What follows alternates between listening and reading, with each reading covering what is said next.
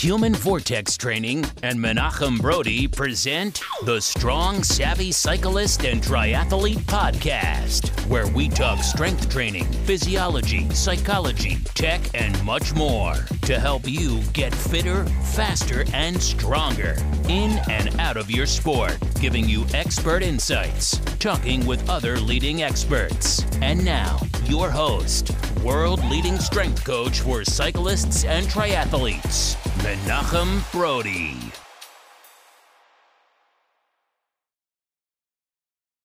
Hey everyone, and welcome to this episode of the Strong, Savvy Cyclist and Triathlete Podcast. Today is episode number 23. Fitting that we're talking with Lee Taft again, and he's worked with a number of basketball players, and Michael Jordan's number is 23. Pretty cool. Happened by accident. Totally nailed it. Lee Taft is back for part 2 of our Road to Kona 2020. Now, one thing I do need to correct, and I didn't go back and delete it. I did this on purpose because I want you to see we are all human. We all make mistakes and mess up. So I mentioned in the last episode, if I'm not mistaken, that there were people who were rolling over their qualification for Kona to next year. You can't do that. And I made a mistake. I made an oopsie, and I am not going back and deleting it and playing, oh, I'm perfect. No, I'm owning it, and I actually mentioned it here in the episode with Lee, and I'm not deleting it out because I want you to see that mistakes happen, and that's how we learn. Also, of note, with Lee today, we are going to capitalize on increasing your work capacity by adding multiplanar movements. That sounds like I edited it, but I didn't. I just had to get it out with a little bit of energy because this is something where massive returns have been seen for HVT triathletes over the last decade that I've been working with, especially Ironman and half Ironman distance. The number of triathletes who come to me after working with another coach who have just been given long distance runs, it really bothers me. And Lee and I get into a little bit of the details and a little bit of geeking out here, but we talk about increasing your capacity via multiplanar training. And it's really, really simple to do. You don't need fancy equipment. People, ask, I need to have these bands, or you use your body weight. You use different movements, and you do it repeatedly before you get off the bike, or rather, after you get off the bike. For a brick, you take a minute or two, do a couple exercises, and I even mention how I have some of my long distance triathletes do it in the middle of their race. So find out what those are by listening in. But before we get to that, three things. Number one, fantastic feedback from the interview with Lisa Lewis, Dr. Lewis. A lot of you have said, hey, this is something that I've kind of had on my mind that I should probably be training, and I don't really know where to find resources or how to do it, and that episode was perfectly timed. So number one, kudos to you because you're really getting to know yourself and thinking about what are the uncommon things that I can do that are going to get me the results that others won't have tomorrow. And, there's so much more to it. We're going to cover that in other episodes because I don't want this intro to be too long. Now, this is the second point that I'm adding. I'm re-recording this intro here. It's actually Friday morning, October 18th, and the original intro was recorded back when Lee and I did the interview, but I wanted to re-record it on Tuesday and release it, but I actually had really bad food poisoning, so I've been laid up in bed for another 3 days, and in that time that I was actually sick, Lee actually announced that he's doing a level 2 for his certified speed and agility coaching course.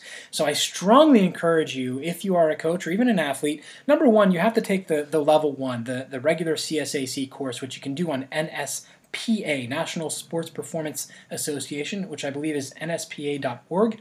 I'm not 100% certain on that website, but it's something along those lines. You have to take the level 1 in order to go do this 30 or 35 person 2-day seminar with Lee, but I strongly encourage you to do so, whether you're a coach or an athlete.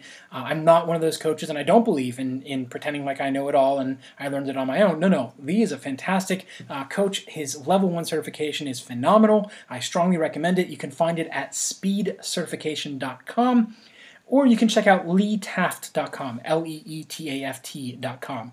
So we'll get into the interview with Lee in just a second. We're going to cover our last piece of housekeeping here, and that is, a lot of you have been emailing me about the certified strength coach for cyclists, and I'm laughing because I'm giddy because it's been almost 2 years in the making.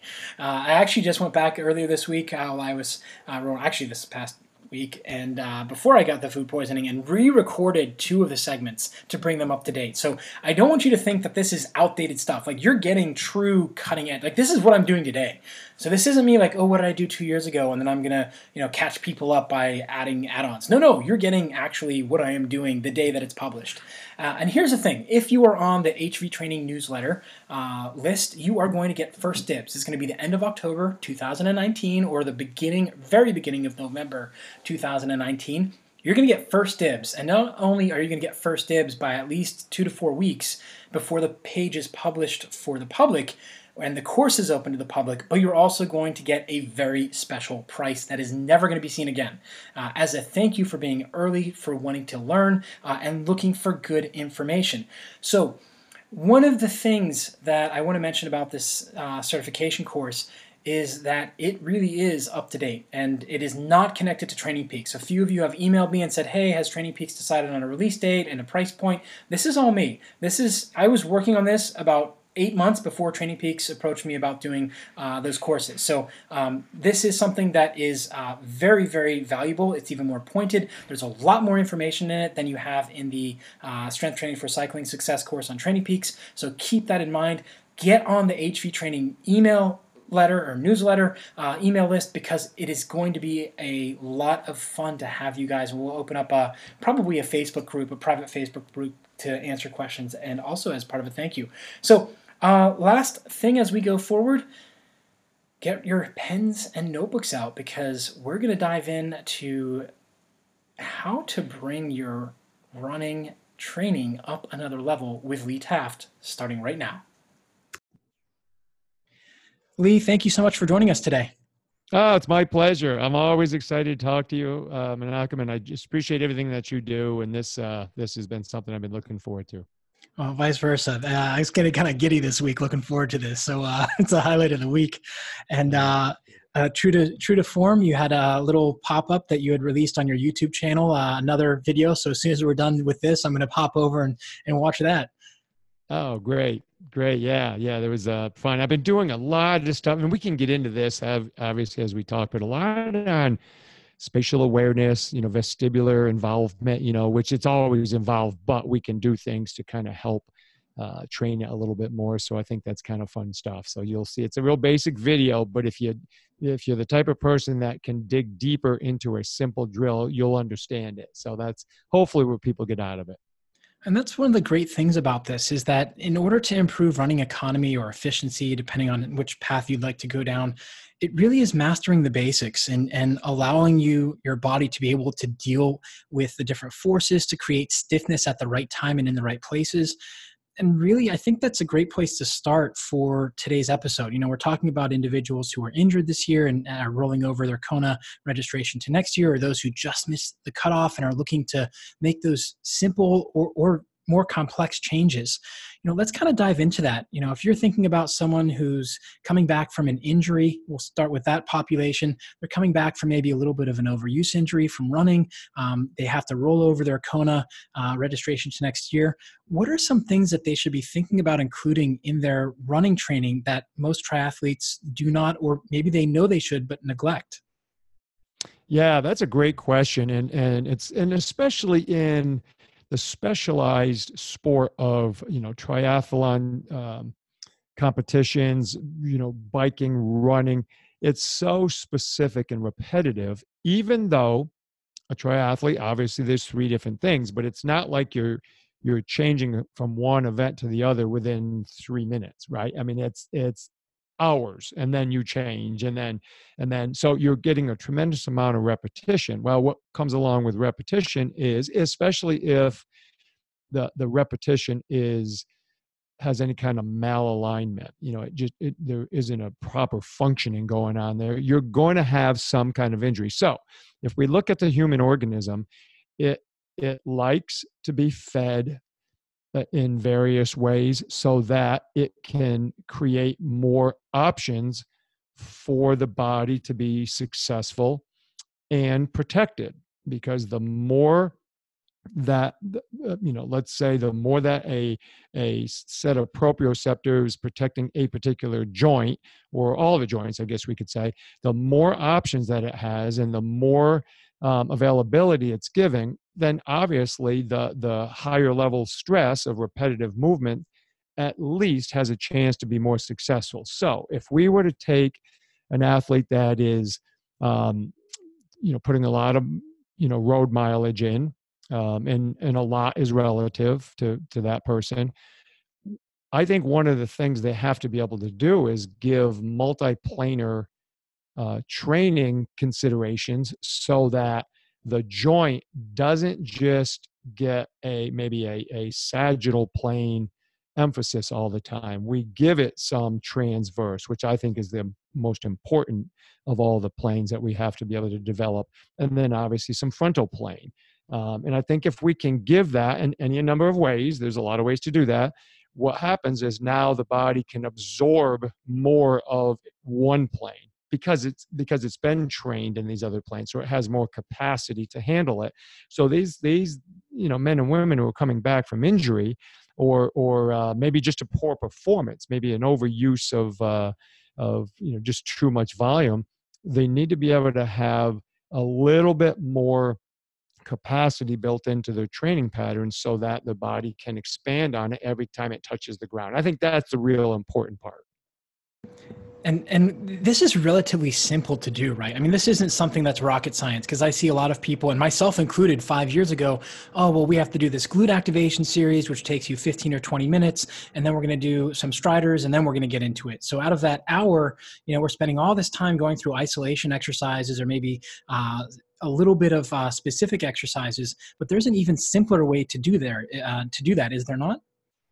Yeah, I mean, if we add, let's say we're in a situation where it's cold and maybe getting outside to do the warm up might not be the best options, but you got to get outside to get your work in.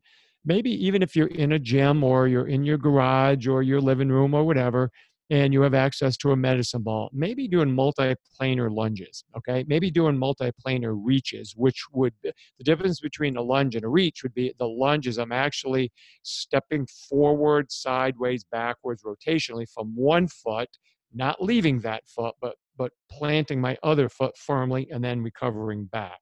A reach would be I choose a foot, I stand on that foot, and I reach either the opposite leg, or if I have a medicine ball, I'm reaching that medicine ball obviously via my arms. And what happens is, in order for me not to fall over, I have to activate all these stabilizers and intrinsic muscles to be able to become much more stable. And now those potentially inhibited muscles become activated. And I didn't even run yet. You know what I mean? I haven't even gone out and run, but now all of a sudden I've got all this multiplanar control simply by making my body have to adjust to these different movements. So yeah, it's really, really simple. But let's say you want to get outside. It's nice out and you want to go out. Well, why not do just a little bit of agility? Literal stuff like, if you're in your driveway, run to the end of the driveway, forward, back pedal back. The next time go up, maybe do a little bit of karaoke, or a lateral shuffle, skip sideways, skip backwards while opening up your hips. Or we just call that a drop step skip. It's kind of like, you're swinging your knee open like a fence gate. So you start doing things like that. You're not only getting body and spatial awareness, but you're also developing joint range of motions just because you've got these limbs moving outside of your center of mass. And so the joints have to be able to accommodate that movement so that you don't trip and stumble and fall or use your line of movement. So yeah, really, really simple. And the simpler you keep it with adding just simple variety, the better you are and the safer you are. And that's one of the most important things I think that gets lost nowadays is it's not a matter of going through this massive range of motion. We see a lot of well-meaning trainers who are going through a single leg deadlift or trying to do the hip airplane. If you're familiar with that, the McGill's made fairly popular for the midsection and the glutes, but they're just not executing it with the joints in the right position. They're just kind of going through that motion of, oh, well, it should kind of look like this. The intent that you have and that joint position is so vital, is it not? Or are you saying there's a little bit more room to kind of play since we're getting ready for a run?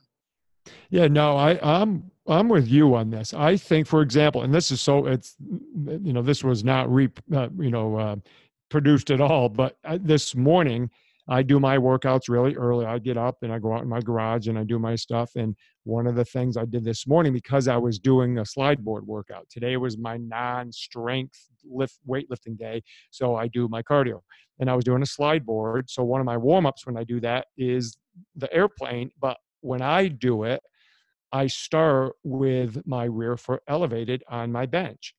So I go through a very strict range of motion and I feel each position as I go through it. So for example, if I'm standing on my right leg and I'm going to drop my left hip, my pelvis down, I want to feel myself getting through the right hip joint. And I want to feel myself sitting back through that hip. And then as I open up, I want to feel myself getting into the groin and the adductors. And I don't want to overemphasize my lumbar movement. I want to move as a unit. So by just putting a little bit of support in a rear elevated stance, now that airplane action is very controllable. And then after I've done a couple of those, then I'll do it without it. And if I don't feel like I can control it, I don't do it because I don't want full type movements and stuff, especially for me at my age. I'm just trying to stay healthy. I don't need to, I don't need to do things that are crazy and wild. And so I can really control that movement and get so much more benefit by feeling the entire range of motion that I'm going through, even if it's only a 30-degree range of motion. I think that's really important for a lot of triathletes to hear because it tends to be that endurance athletes, we tend to think of, and I talk about this in my upcoming certification, is we like to be, hard men and women, like, oh yeah, I just did so much. And, triathlon has HTFU, harden the F up.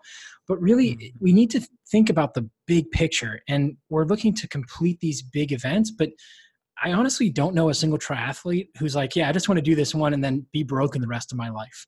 So here you're talking about, control and stiffness first, learning to feel the range of motion and then building out from that. And that, if I'm not mistaken from our last podcast, that's kind of the basis for your run performance improvement, is getting that control and the stiffness first and then learning how to propel yourself forward down the road. Exactly. Yeah. I mean, economy is so overlooked. We like to be, and I guess it's a societal thing. We're very competitive. We don't like to be perceived as unable to do something. So we'll push ourselves beyond the limit, even if it's just to ourselves. Like, I train by myself. I don't have anybody to train with. And sometimes my competitiveness comes out like, I'm angry that I wasn't able to accomplish a skill that I was just working on or a balance activity. So I'll push it. But I think in general, if we're going to be competitive in an event like a triathlete or a bike event or whatever it may be of endurance, an endurance type event, we have to understand that the more efficient and economical we are, the better off we are. So when we're doing preparatory exercises, so we're doing warm-ups, we're doing multi-planar movements to make sure that we have this capacity, we're doing drills to create stiffness, which helps us just reduce so much hard muscle work, and we get to use tendinous work. We still have to be extremely economical and efficient, because if I am trying to, let's say, have more stiffness and use of my tendons versus having a real muscular effort all the time, like it would be if I'm pedaling uphill.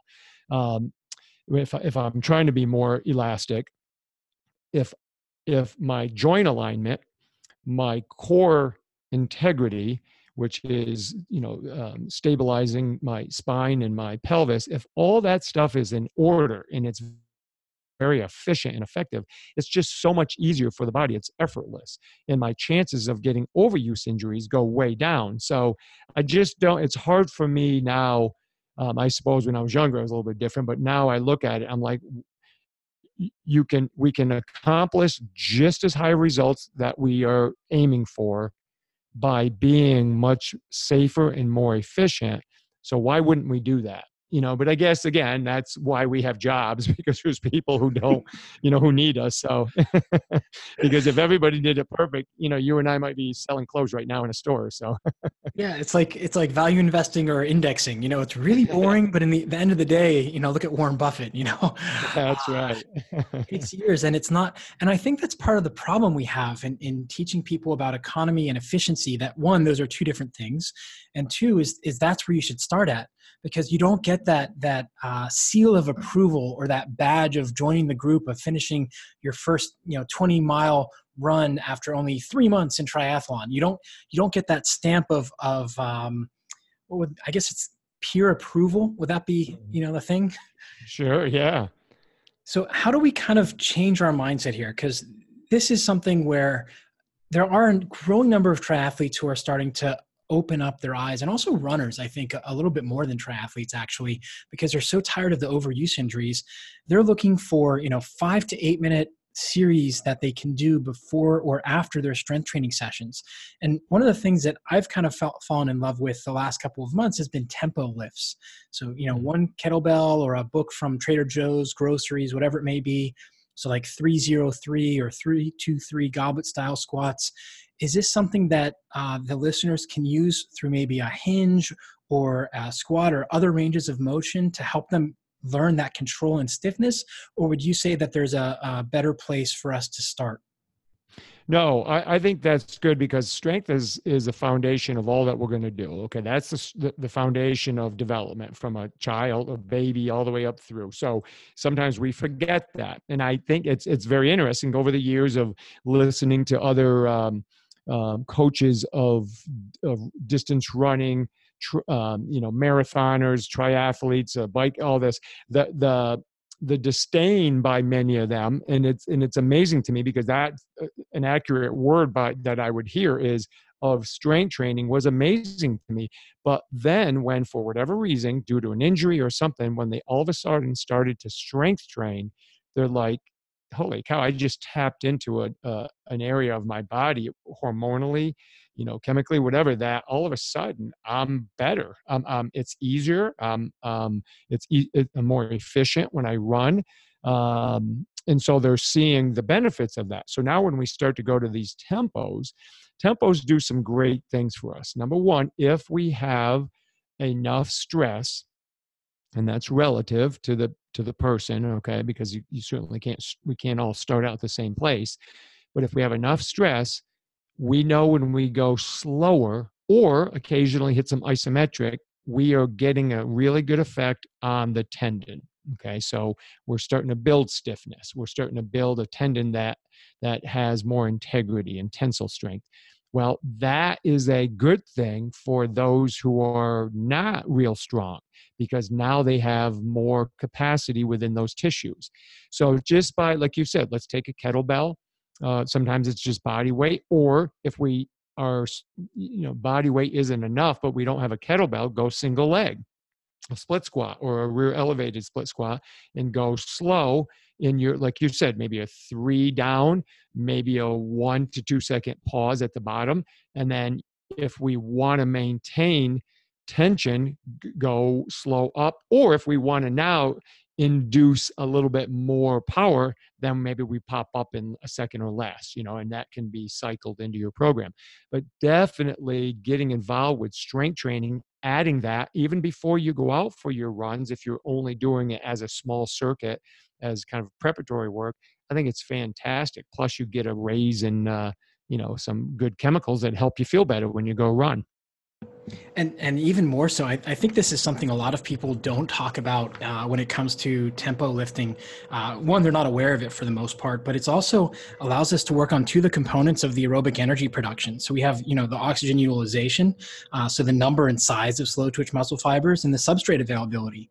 I mean, it's one of those things that you can easily, stimulate the hypertrophy of slow twitch fibers, and you're essentially working on your lactic buffering production, or ability rather, without having to produce a ton of it and getting really, really beat up by the miles and miles you're putting out on the road. So there's, it's not just that strength side, but it's also the aerobic side, if you do it properly, in my opinion. Would you say that that's something that you've seen performed in other sports where it's more endurance, like distance rowing or anything like that? Or is this something kind of new, using the tempo to help build those endurance abilities as well as strength? Yeah, well, I know it's been around for a long time in sports like skiing, cross country skiing, even downhill skiing, distance speed skaters. I remember years ago, I was actually at the 1980 Olympics when Eric Heiden was, kind of the golden child of, those Olympics, other than, the hockey team. But part of the training that they did was a lot of that, okay, because they're obviously were building strength qualities, but they needed to be able to have the ability to access capacity of and being able to buffer lactate and being able to do it over a period of time. So so it has been around. I don't know that we've understood it as well as we do now, because it's coming out much more, and it's being used as a viable option for people. And the other thing is, sometimes when somebody is injured and they can't actually perform running or biking or whatever, or swimming, if it's maybe a shoulder, you can get it in the form of weight training if you just control your tempos and you extend your volume, your overall volume, so you can get that aerobic capacity or anaerobic lactate, or ATP PC system if you want, just doing through the strength. So definitely a real good viable option.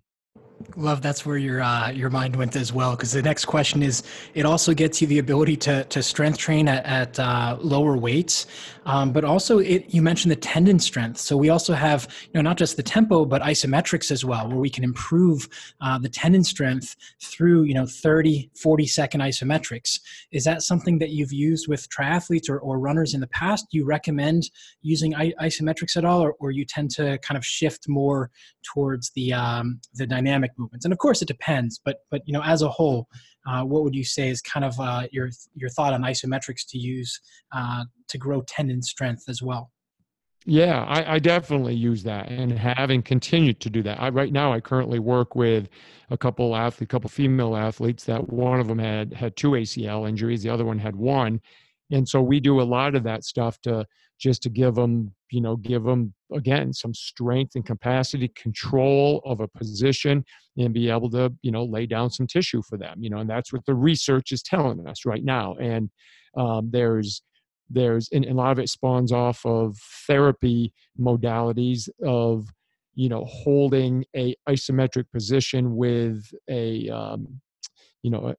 certain weight that is that you're able to hold the position that you're after for at least 45 seconds. So for example, just as a rough example, if you even took a kettlebell, sat on a bench, put the kettlebell over your toes, and you lifted it up like you're doing a leg curl, a leg extension, and you held it for 45 seconds. They find like an analgesic effect, so the pain goes away in their knees, but over time, it starts to help with the tendon thickness and strength.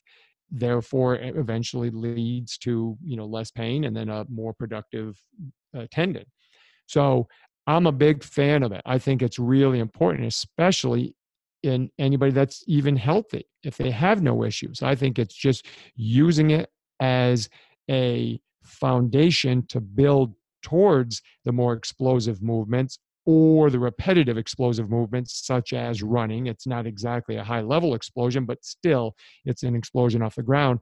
So the more supportive tissues I have, the better I'm going to be. So I'm a big fan of it. And I think you just got to be careful that you don't overdo it and you start to gain too much stiffness when we need, because what happens is in certain types of strength training, we end up getting a co-contraction. In a co-contraction, I was just talking about this either today or yesterday too, is co-contraction is good. We want co-contraction because that's a stabilizing factor of a joint. But when I need speed, I need inhibition of one side and excitation or action of another side so that I can move a limb faster. So we want to make sure that we are accomplishing both. But I think if you start with the isometric and and eccentrics and build our way up into more explosive stuff, I just think you're following a really good kind of a good paradigm. Well, let's take that and get into that rabbit hole a little bit, because a while ago you mentioned when we started here the control and stiffness first. So we've kind of gone over the control, and you mentioned the stiffness and how isometrics can be good, but you need to have that good co-contraction. Let's kind of go down that rabbit hole and learning how to produce stiffness at the right places in the right time, or as we spoke about last time, proximal stiffness to produce distal movement. Yeah. Oh, yeah, absolutely. So, I'm going to kind of go specific, and then we can back our way back down to general. So if I'm one of the strategies we'll use if I'm trying to improve, let's say a volleyball player, which I happen to have a couple that I'm working with now, and I want them to jump better. I have a middle. So a middle, for those who aren't familiar, is the person, usually one of the taller players, they're in the middle of the net, and their main job is to block. That's what they do. They block. And so they don't have the luxury of bending really deep. They just don't have time because they're reading a set and they have to move really quickly. So one of the things that we need to train them towards is being able to gain stiffness at maybe a quarter depth of a squat, okay? Because they can't go much deeper than that. They won't get up fast enough. So we need them to be able to handle heavy weight. Again, that's relative, but heavy weight, and get strong in that higher position. So they need to be able to gain that stiffness to be able to drop quickly to the quarter depth and then be able to get back up. Now, if we take a sprinter, okay, a sprinter better not go down to a quarter depth. Otherwise, we would call them a squat runner. Okay, it's the young kid who just doesn't know how to gain stiffness yet and stay tall when they run. So as we get closer to events that are really important. So and what I mean by that is, in a high school kid, like the first meet of the year is not the most important meet of the year. It's just, we'll train through that. But as they get towards the states, we'll start doing things where they'll do quarter squats, quarter step ups, things of that, so that they're getting closer to the range of motion that they need, that explosive, strong strength and that stiffness and stability. Now, to get there, I'm a fan of, let's make sure we strengthen in fuller range of motions. And again, full range of motion is relative. Do we want to go all the way down? Maybe not with everybody, but if people can, we'll do that. And then we gain our control, our stiffness, our co-contraction, our ability to be able to hold those positions and multiple positions throughout the range of motion, much like a power lifter would, where they're going to maybe do a 10-second eccentric and feel each range and each position and be able to control it. And so all those are important factors. So stiffness is not just relative to, me touching the ground really fast like a jump roper and get that kind of stiffness. It's being able to gain control throughout the full range of motion, if that makes sense. I know I kind of rambled, but that's kind of what we're looking at as an overall general rule. No, 100%. And that ties into kind of where I was thinking about taking this is, you're talking about different squat depths for different production of force for different athletes, which, on top of this, we could go down the rabbit hole of the femur length versus the tibial length, which we won't do because I feel like we can do a whole 3-hour special together on that one. But this is something that's important for a lot of triathletes, because don't get me wrong, everything can be good. As Dan John says, anything can work. It's just a matter of how long and what the end result is. But a lot of people have kind of gone from not doing strength training at all to now there's a lot of triathletes who are doing CrossFit. And that goes with the personality type A, very competitive. But the challenge that I see, at least, and have seen, is that CrossFit is very much Olympic-based squatting, which means that you need to get your ass to grass for it to count, right? But when we look at a triathlete, and the arguments with some of the CrossFit coaches have been, yeah, but they're on the time trial bike, look at the range of motion. And that's kind of a very twisted way to look at the time trial bike, because yeah, it's a very specific motion, and you could say it's a deep squat, but it really isn't because of how you're supporting the body. What would be some things that you would look for in a triathlete to help them understand, hey, you can use squatting as a way to develop stiffness, but you need to use this particular range. What would be some stuff that they should look for either in a mirror or with a coach to understand what their squatting range of motion should be, and to learn how to be able to produce that stiffness through that range of motion for their bike and their run? Yeah, that's a great question. And again, it's, I think you probably get frustrated with this as well as, anybody else, is you hate to give people the answer it depends, but as a professional, we've got to be careful not to give absolutes when it could depend. So going into this, I'm just going to start with it does depend, but let's say this. In general. In general, that's yes. But probably the one thing that I've been working on a lot lately, listening to, even following some of like the way some of the Chinese train their squatting. There's a guy near us, Bill Hartman, who has done a lot with this, and so I personally do this, but I've been doing it more with my athletes that I'm capable of. Is we try to get them to be able to squat straight down. In other words, your pelvis goes straight down, right down. Like if there was a line, from my ankles up, I'm trying to follow that line down. Now, in order to do that, you're going to have to give some support to the dorsiflexed position. Okay. So most people can't do that. They don't have range of motion. So what we're going to do is we're going to give them a heel lift. They're going to put them on a slant board or whatever. And what we're after is we're trying to get them to be able to go down into what is technically what a squat is, okay? Because anytime we drive our hips back, like a power lifter, okay, when their hips are going to go back, they're supporting so much weight, that has a hinging component to it. But a pure squat is a vertical spine, pelvis remains neutral, and we flex at the knees and the ankles and we squat down. Now, anything outside of that would be considered a compensation.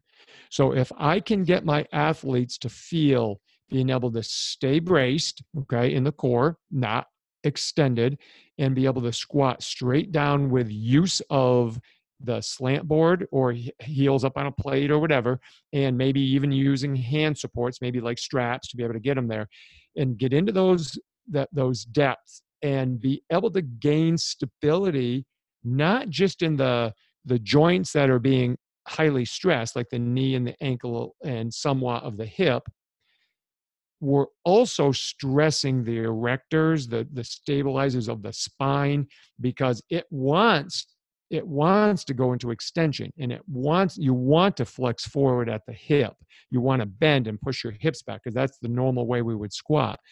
So now we take that squat and we're going to call that just a human squat. That's a squatting pattern that we see that certain populations in the world squat like that all the time. That's the way they rest. That's the way they move.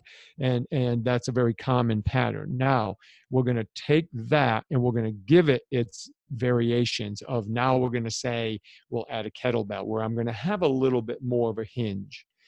Then we go to maybe a front squat, which I'll probably have a little bit more of a hinge. And then I'll go maybe to a back squat. I'll have even greater hinging. They're all forms of squatting, but I'm starting to introduce this hinge pattern. Now, how does this help a triathlete? I am giving that human organism, that body, the ability to stabilize, to fix a position that is building stress. We could call that the intensity of a joint, or this I'm drawing a blank on what the word I'm trying to come up with here, but it's hitting a position that they can stabilize and allow the joints to move, but not have compensation throughout, let's say, a lumbar joint, okay, the lumbar spine or the T-spine. I can remain solid there. So every time a runner puts their foot into the ground aggressively, whether they're going uphill, which could cause some extension, going downhill could cause some extension of the lumbar spine, they're able to stabilize those positions because they have stability within the joint. So the ankle joint going uphill, when it touches, is going to be more dorsiflex, right? I mean, because the toe is going to be higher than it would be if I were running downhill. But when that occurs, there's all these compensations that go through the rest of the body.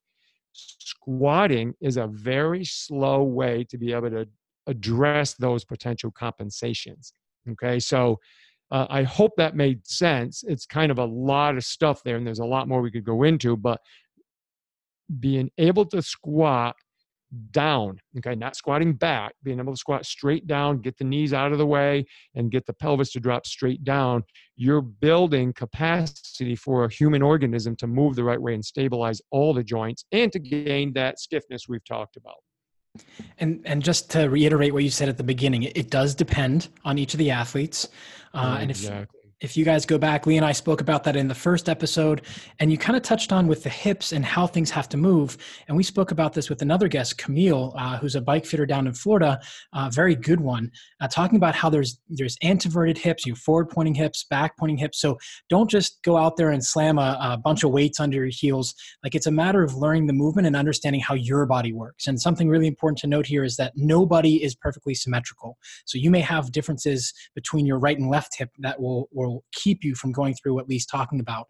But Lee, to bring it back, I think a lot of people miss exactly what you said is that's a true squat, the Eastern squat, where it's just like you hit, the Austin Powers, or you hit the button on the elevator and just sink straight down, where a lot of coaches are teaching a hinge squat, which isn't wrong, but it's not at all a true squat. And I think that's something that a lot of triathletes miss, and athletes in general, is that there's a true squat and there's a hingy squat and there's a squatty hinge. And all of them are okay. It's a matter of, finding out, how does my body move? Where am I right now? And then, like you talked about, dialing in on the control and understanding what's going on at the lumbar spine, what's going on at the pelvis, and learning how to control through the range of motion. There's no necessary or specific range of motion where you're going to walk in and be like, oh, now you're squatting. Like, if someone moves 3 inches perfectly vertical up and down, and that's where they are today, that's also a squat, right?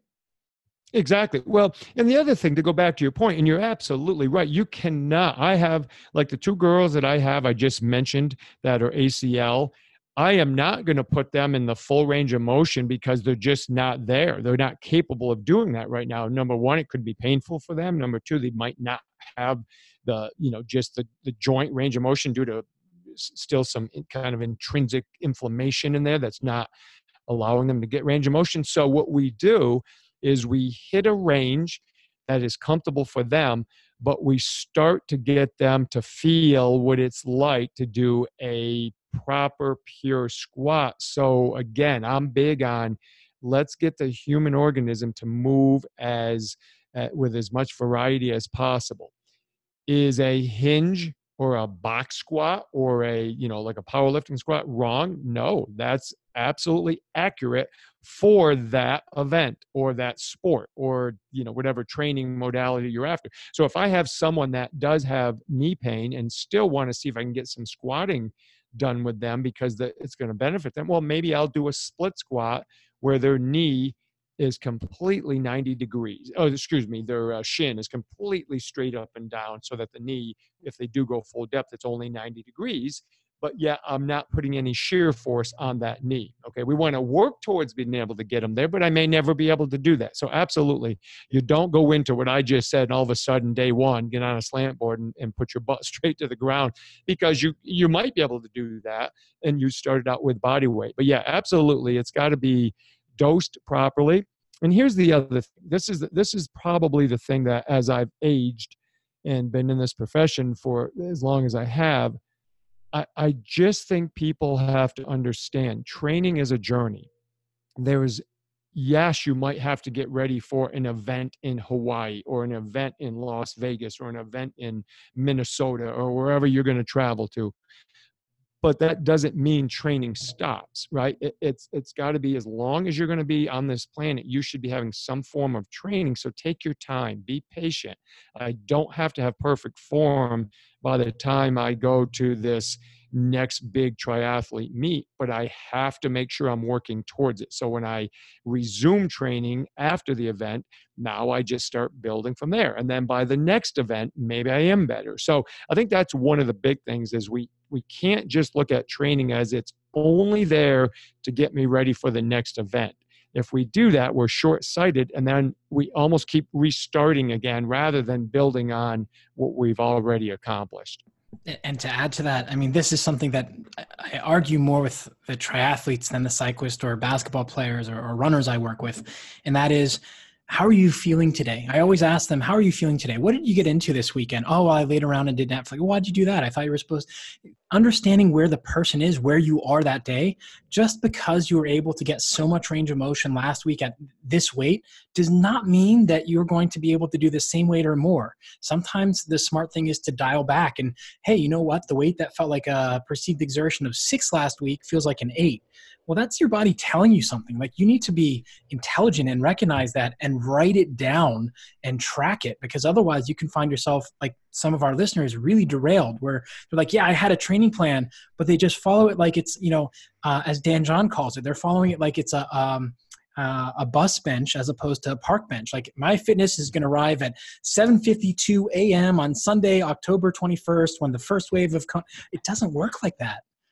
That's right. Yeah. No, you're exactly. And the other thing is, when you track it, so when you write it down, you're not just writing it down so that you have a log of what you've done. You're writing it down so you can say, you know what, all of a sudden my left knee on the outside is getting really sore. Well, if you go back maybe a week or 2 weeks and you say, you know what, I started, I got or maybe I bought a new shoe, a new running shoe, training shoe, or I started doing this new exercise and I'm noticing that's where I'm getting pain. So it's something you can always refer back to, because most injuries, especially for triathletes, other than a fall, it's very chronic. It's gradual. And next thing you know, there it is. And it could be a month down the road. And you're like, if you don't track that, you might not realize, well, I changed something a month ago and now it's showing up. And that's the missing link for so many people is, well, what did you change in the last month? I don't know. Did you change shoes? Did you change inserts? Did you change the mattress you sleep on? That's a whole nother story. But Yeah. We've covered a lot here, Lee. We talked about the ability to have control and stiffness first, to feel the range of motion, the joint range of motion that you have, and being able to have that multiplanar training focus as you're getting ready for a warm-up. How warm-up doesn't necessarily have to be outside. Let's kind of wrap it up together here and talk a little bit about transition practice, going from the bike to the run. This is something I like to have my triathletes practice year round. I think it's a skill as much as training the tissues to have that transition from a non-impact force in a very closed position to a upright position in the impact force. Are there any thoughts or maybe tips that the listeners would be able to take away that would help them be able to learn this skill? Or do you see it more as a different thing that they need to learn in order to make that transition from the bike to the run easier on their body and to evoke the best possible tissue qualities and thus, I guess, performances, if you will? Yeah, I think in general, one of the things that I have recommended in the past for people is if they're capable, and this would be obviously in certain stages of training, because at some point you've got to get yourself ready to get off the bike and start running. You don't have time to do this little strategy I'm going to tell you and your listeners is if they can have just a little basic jump rope with them, get off the bike. Okay, so and then begin basic jump roping. What's happening, and if we look at what we're getting from that, when you jump rope, you're jump roping from an extended body position.